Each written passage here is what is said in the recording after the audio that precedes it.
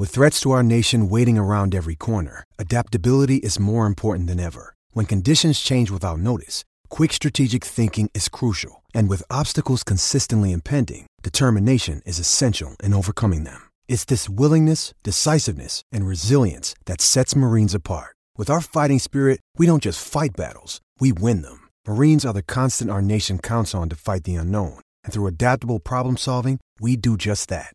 Learn more at marines.com. Your source for Big Ten talk. It's Off Tackle Empire.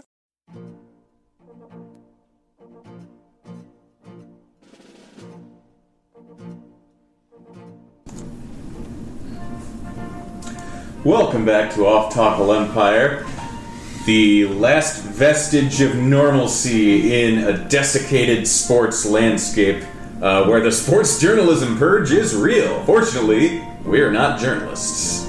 Yep, fortunately, our place in the sports journalism ecosystem is basically the guy that lives in the dumpster. So when the purge happens, nobody's going for that guy. What did he ever do to anybody? We have no assets worth taking. We have caused no real offense. We've mildly annoyed everybody. Yeah, but, in the context of a purge, ain't you got other priorities beyond the guy who mildly annoyed you that one time by speaking a little bit of truth about a certain khaki-wearing coach? I don't know, just for example. So, in order to keep the lights on for us, we must occasionally appease the cabal of Medill grads who run this place. The intelligentsia. Yeah, so this here is one of the fancier episodes, because it's Northwestern time. I say time and not week because, of course, scheduling is unusual in our current circumstances. So Northwestern gets to share with their eternal blood rival, Nebraska, who we'll talk about next week as being very glad to finally have the question answered. Who replaces the void that a matchup like Oklahoma leaves, that a conference affiliation like Colorado leaves? We've come to it at last. The two most culturally compatible fan bases in the Big Ten, Nebraska and Northwestern, are hereby forever after joined as rivals by Off Tackle Empire. Let it be so. So, yep. Next weekend, it's Nebraska week! But, right now, it's the Northwester time. These are the Northwester times that we're living in. So, I'll counteract all this with my Windflat Tribe Brewster of the Week. One of my home brews, regular beer. This is an American cream ale that doesn't really taste like a whole hell of a lot. One could say that the magic ran out. Much like Northwestern last year, it seemed like they were paying back a lot of debts. Yeah, from the previous year. And the tropes about Northwestern have generally been, and a lot of time this is spoken in Pat Fitzgerald's favor, is that he's, for the most part, turned them into a good, stable, above-average program. But the thing is, the last 2 years, they've won their division and then won 3 games. So it's been a little bit of a departure from the norm. A very uncomfortable situation, even for Fitzgerald, who clearly has been shaken by it, because in the aftermath of last year's just absolute chaos on offense, they finally part ways with Mick McCall, one of the 2 coordinators who's been there with Fitzgerald for his entire, 15-year tenure now? Or is it even longer than that? I forget exactly when he started. I don't know. Either 6 or 7. It would be 6, right? We're saying 16 or 17, right? No, I mean, 2006, yeah. 2007. I can't. 2006, I think. Can't say that I honestly remember. But anyway, behind Ferentz, the second longest tenure in the Big Ten, one of the longer tenures in the country, and both those coordinators have been with him the entire time. Fair description of this beer? It's regular beer. Sure is a beer. Yep, it tastes like beer. So, again, to recap the recent history here, Northwestern started 2018 with the humiliating loss to Akron, but they go on to win their division. Sure, they lose to Ohio State, but who doesn't? And then they follow up their trip to Indy with a 3-9 2019 that was so bad that Pat Fitzgerald fired somebody. And the thing is, they beat the really bad teams on their schedule in UMass and who the hell was the other one? UNLV. But there just weren't that many bad teams, was the thing. Or, I guess... And whatever the hell Illinois trotted out there was a god-awful team. Yeah. I mean, I can't say that represented the rest of the 2019 Illini, but that particular edition of the 2019 Illini was god-awful. No, well, all that it was instead of their usual thing, which is they are typically bad in September, usually lose at least one non-conference game they shouldn't. Then they round into form in October, and by November they are rolling. They condensed the latter two-thirds of that all into 1 week and just went from bad to rolling ball of knives against Illinois. That's how you could choose to look at it if you wanted to be charitable. Or you could look at that performance and Illinois' bowl game as evidence of your thesis, which was once they got there, Lovie shut it the hell down and was satisfied. Oh no, they were trying against Cal. They were decidedly not trying against Northwestern, which makes me a lot more angry than if they were actually trying and put up that result. But understandably so. Anyway, so the times they are changing for Northwestern, which is an unusual thing to say. Well, the two other things I guess I have to say about last year was that Illinois Northwestern game was about the quickest I've ever gone to complete silence in watching a game. It wasn't. I wasn't out of the end of the first quarter before I was just in a state of an hours long silently downing whiskey, just silently. Every now and then a shake of the head.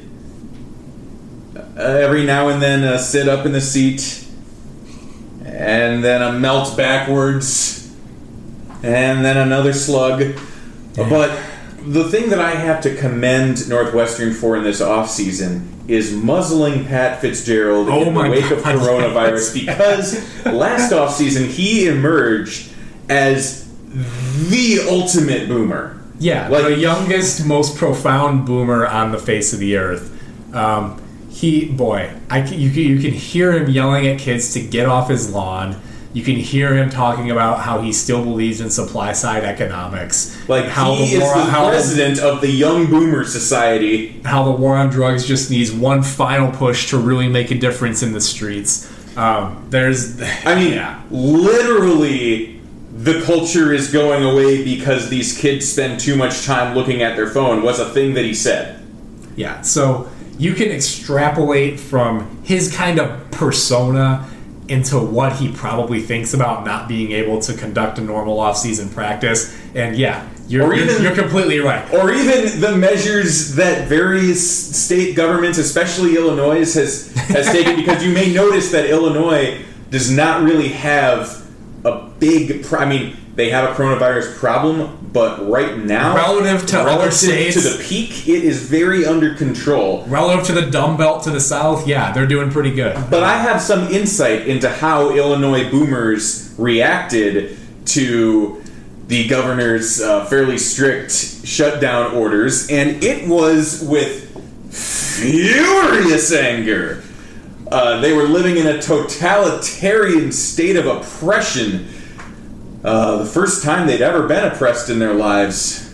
It turns out that kind of sucks, doesn't it? Yeah. It kind of sucks, and...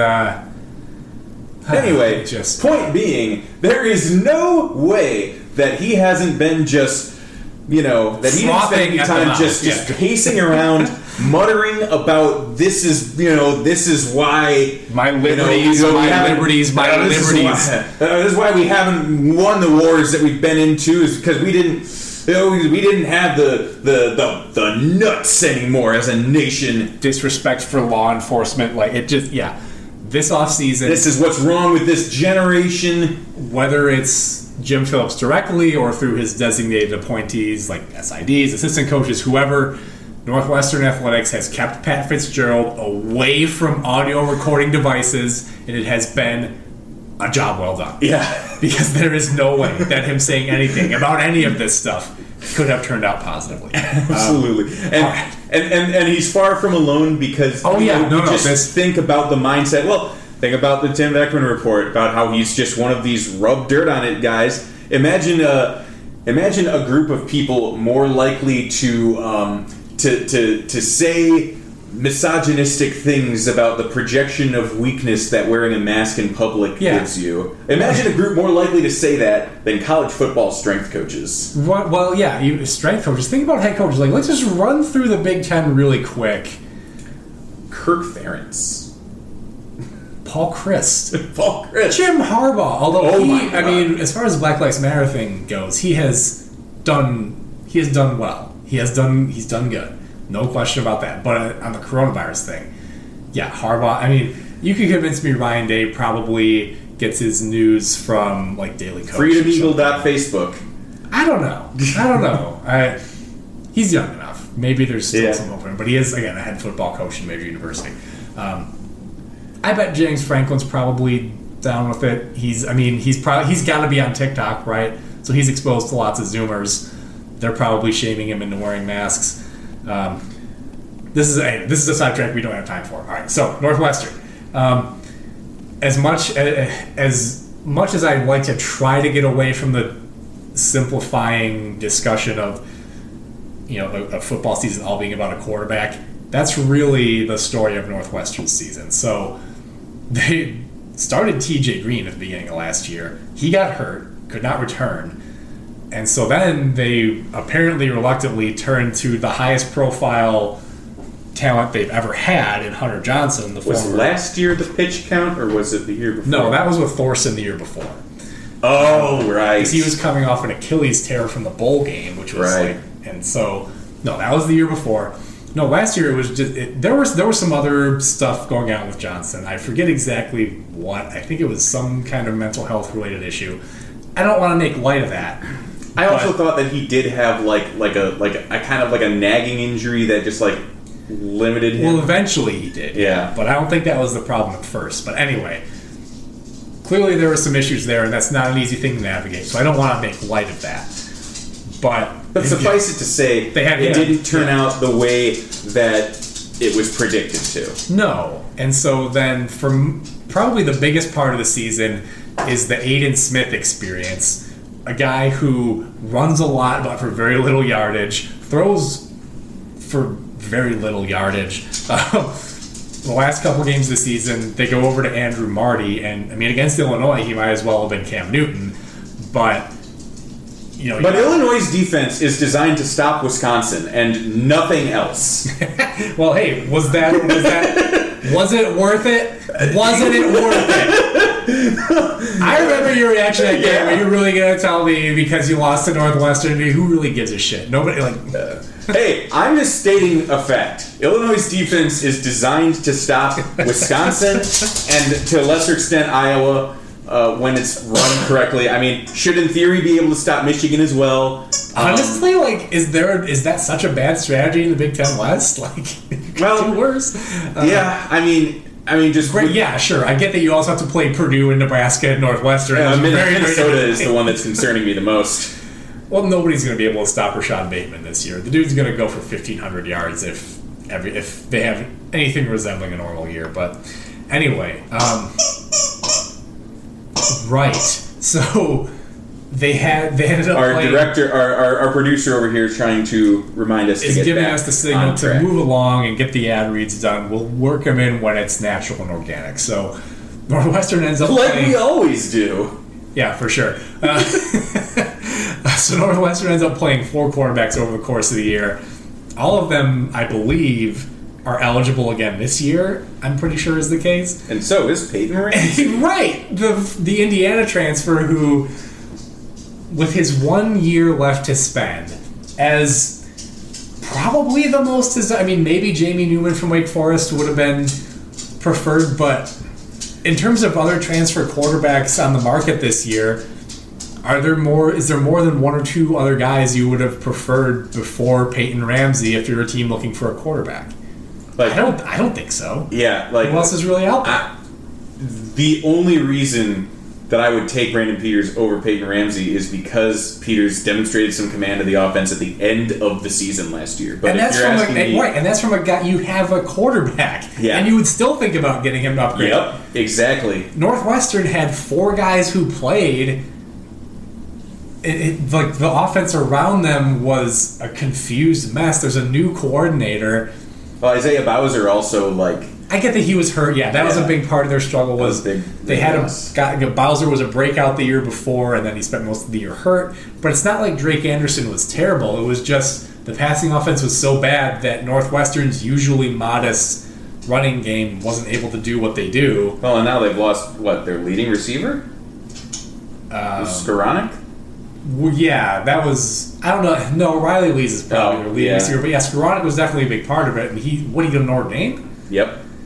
Kind of hard to blame him for that, considering they lost Claypool and Kmet, the tight end, so they needed targets too. That still hurts. Yeah, it does, especially because losing a guy with such a top-shelf lacrosse name to, I assume Notre Dame is probably a lacrosse power. I mean, they've got to be, right? It feels like there's a certain...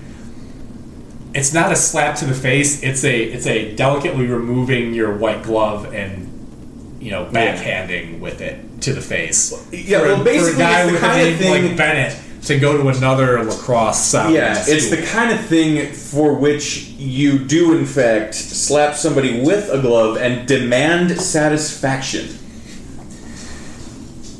Except being who you are.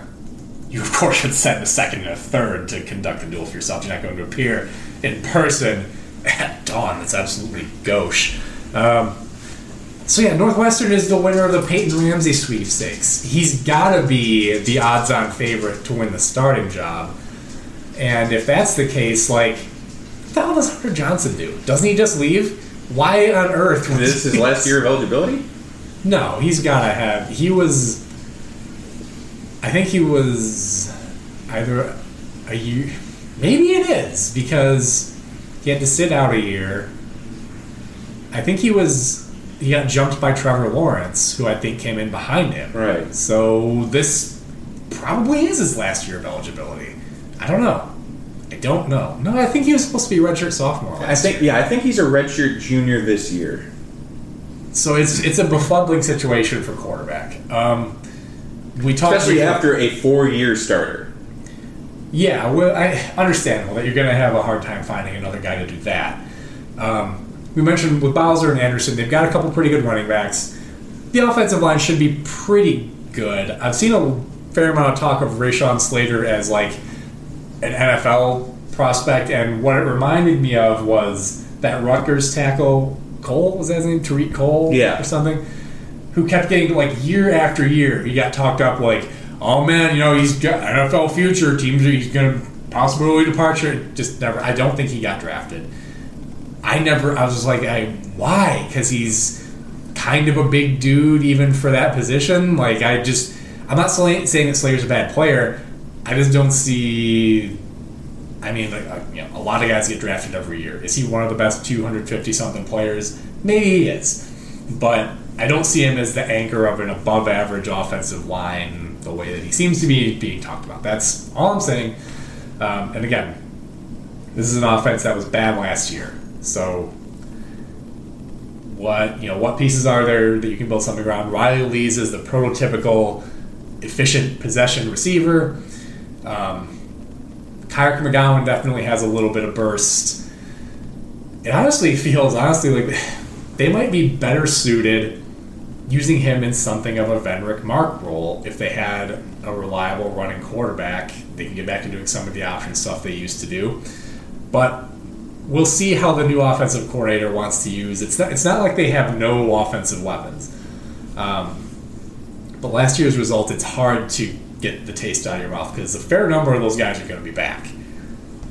And you're going to be in year one of a new scheme, which is usually usually takes a bit to gel.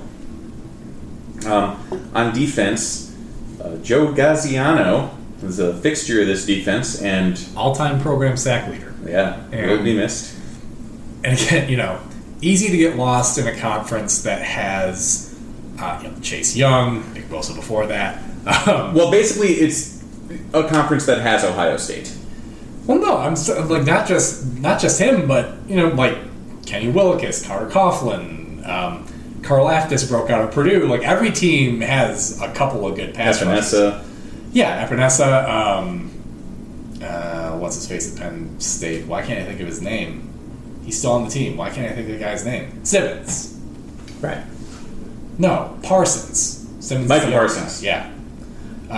So, again, the point is, there's a lot of excellent pass rushers, and it's easy, even for a pretty great player like Galziano, to kind of get lost in the mix.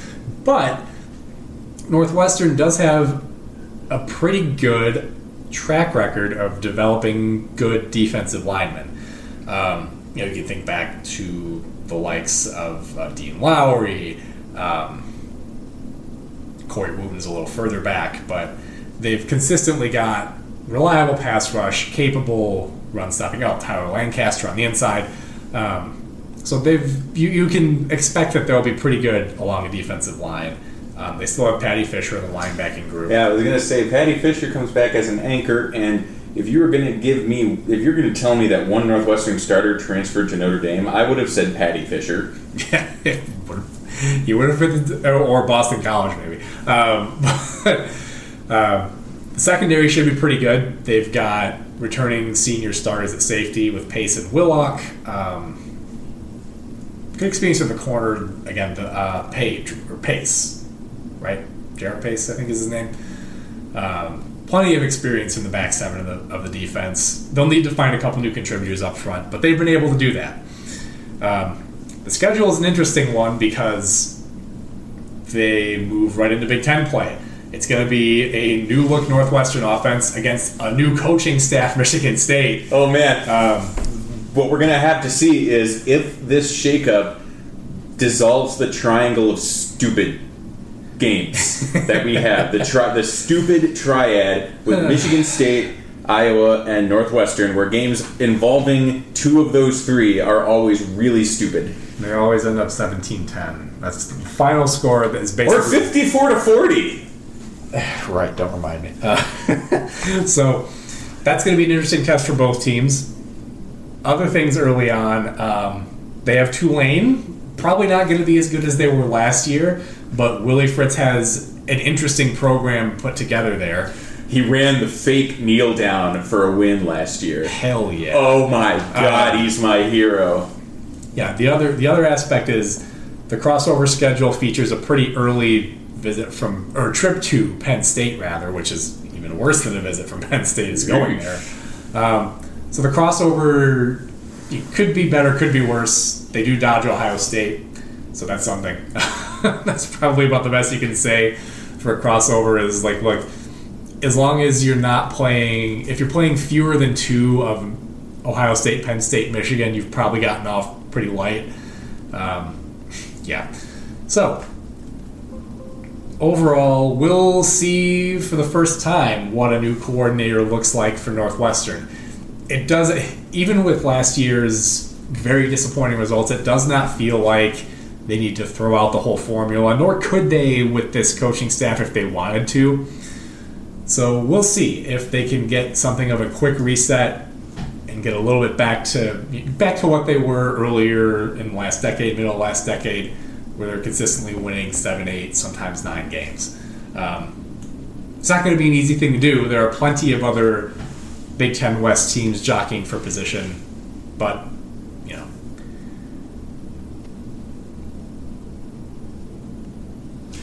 I can tell you're eager to talk about Northwestern basketball, so let's go ahead and get right to that.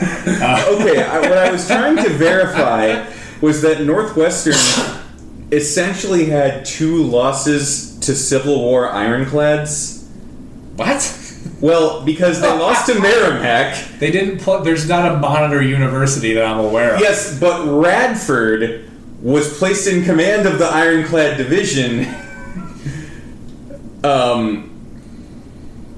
Yeah, okay, so that silence was entirely worthwhile. William Radford was a Union Ironclad commander in the Civil War. So let's get right into it for Northwestern hoops then. It's not a good sign for the outlook on your season when you lose your season opener to Merrimack at home by 10 points. Was that their first game as a member of Division I? Merrimack? I don't know. Was it? Jesus, that would be even worse. Seriously? Merrimack finished as KenPom number 227. There were worse losses, but again, when you're a Big Ten team at home, boy. And if there were any doubts, 11 days later, they began their 4-year transition to Division I during the 2019-20 season and will be full Division I members by 2023-24. So your answer is no, actually. They're not a Division I team. They're getting there. Yeah. And that was the first game of the season. That was their first game in their transition to Division I. Yeah. And so they then lost to Radford, as you said, 11 days later, also by 9 points. Not like that was close. Later in the season, they dropped a game to Hartford. That was tucked in there between the two bursts of conference games, so it kind of got glossed over a little bit. That's not a great loss. It was funny. I'm sorry, the USS Hartford. Right. Okay. So yeah, that was also a Civil War ship. Yeah.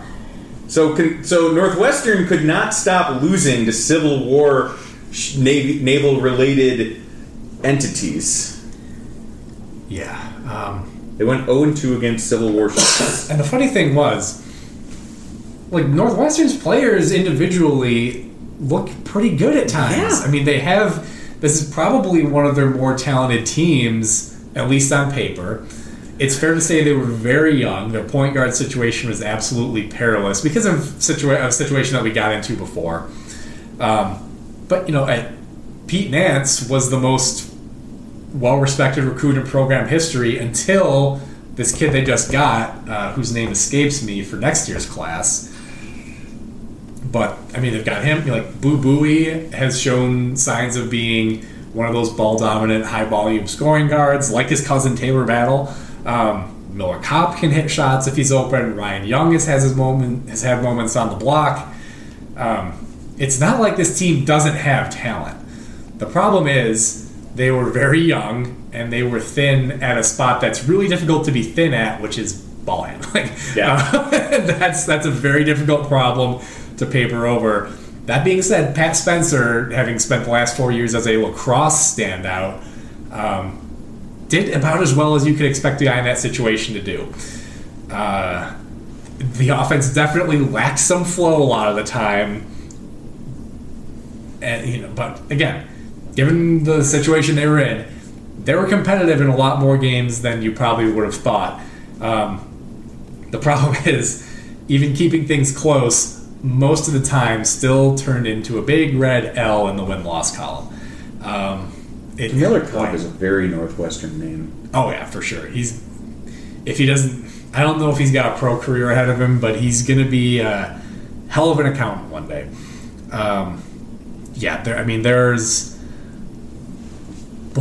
They swept the season series against Nebraska.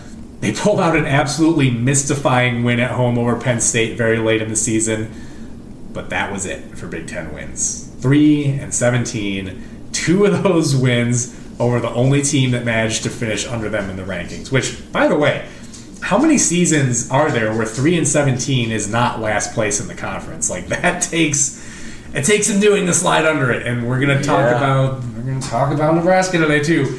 But boy, it's difficult, right? This was a conference that for most of the season had 12 teams that had tournament-worthy resumes. 12 of them weren't going. Probably 10 would have. But there were 12 teams that were good enough to be in the NCAA tournament if they hadn't had to keep playing each other. And the wins had to come from somewhere. Right, from each other. And a lot of those wins came from Nebraska and Northwestern. Yeah. Again, I don't know what else there is to say. Really, in terms of on-court product, sometimes you could see what they were trying to do and the sets would work really well and you'd get open shots for guys like Kopp. But a lot of the time, it was just kind of disorganized chaos. Is Chris Collins zooking this? No, I don't think so. I think with a roster as small as you get in basketball, with the continuity they're going to have next year, I think they're going to be way better.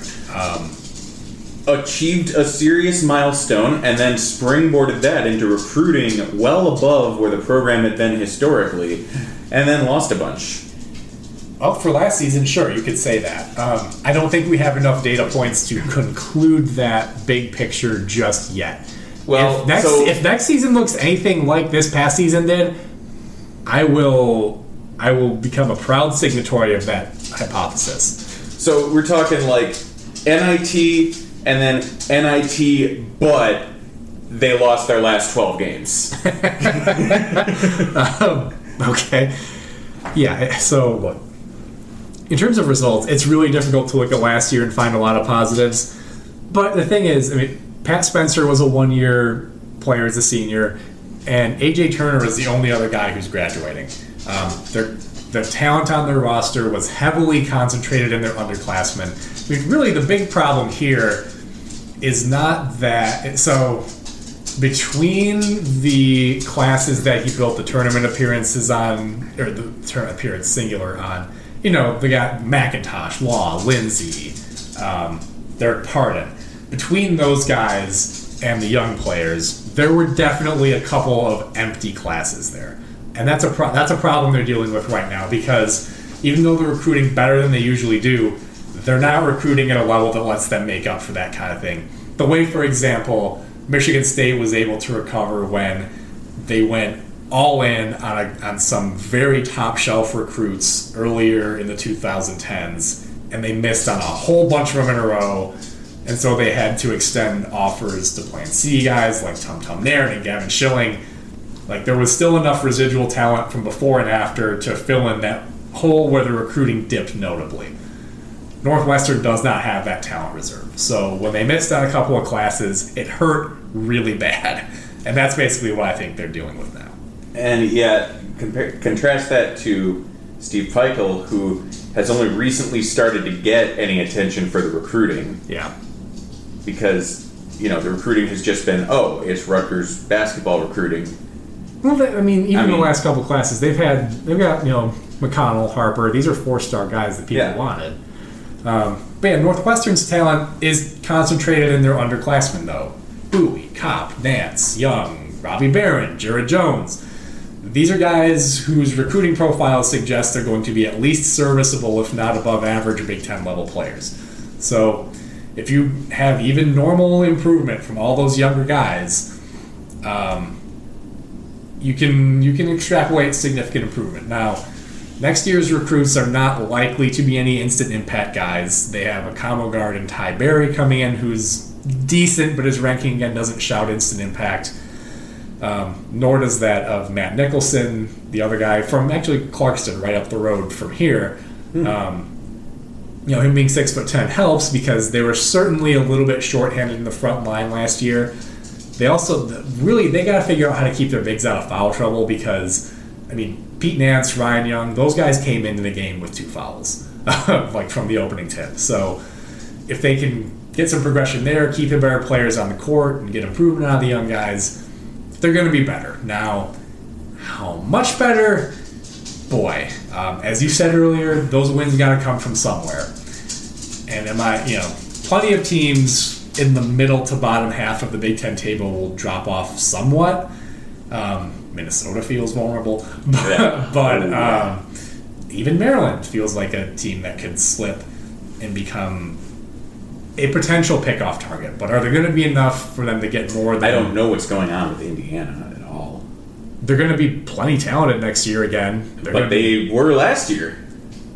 I guess so. I feel like eventually, if you have enough blue chips, you almost can't help it. We saw that with Tom Crean. Do you think he was a great on-court coach? No. But when you get enough... If you put... Yogi Ferrell, Cody Zeller, and Victor Oladipo on the floor, you're going to win a lot of games. So, it is possible to talent your way to the top. Anyway, is there a scenario where Northwestern wins more than 6 or 7 conference games next year? It's going to be a best-case scenario.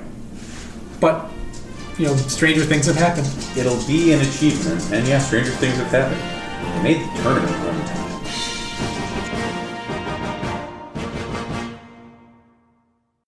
source for Big Ten talk. It's Off Tackle Empire.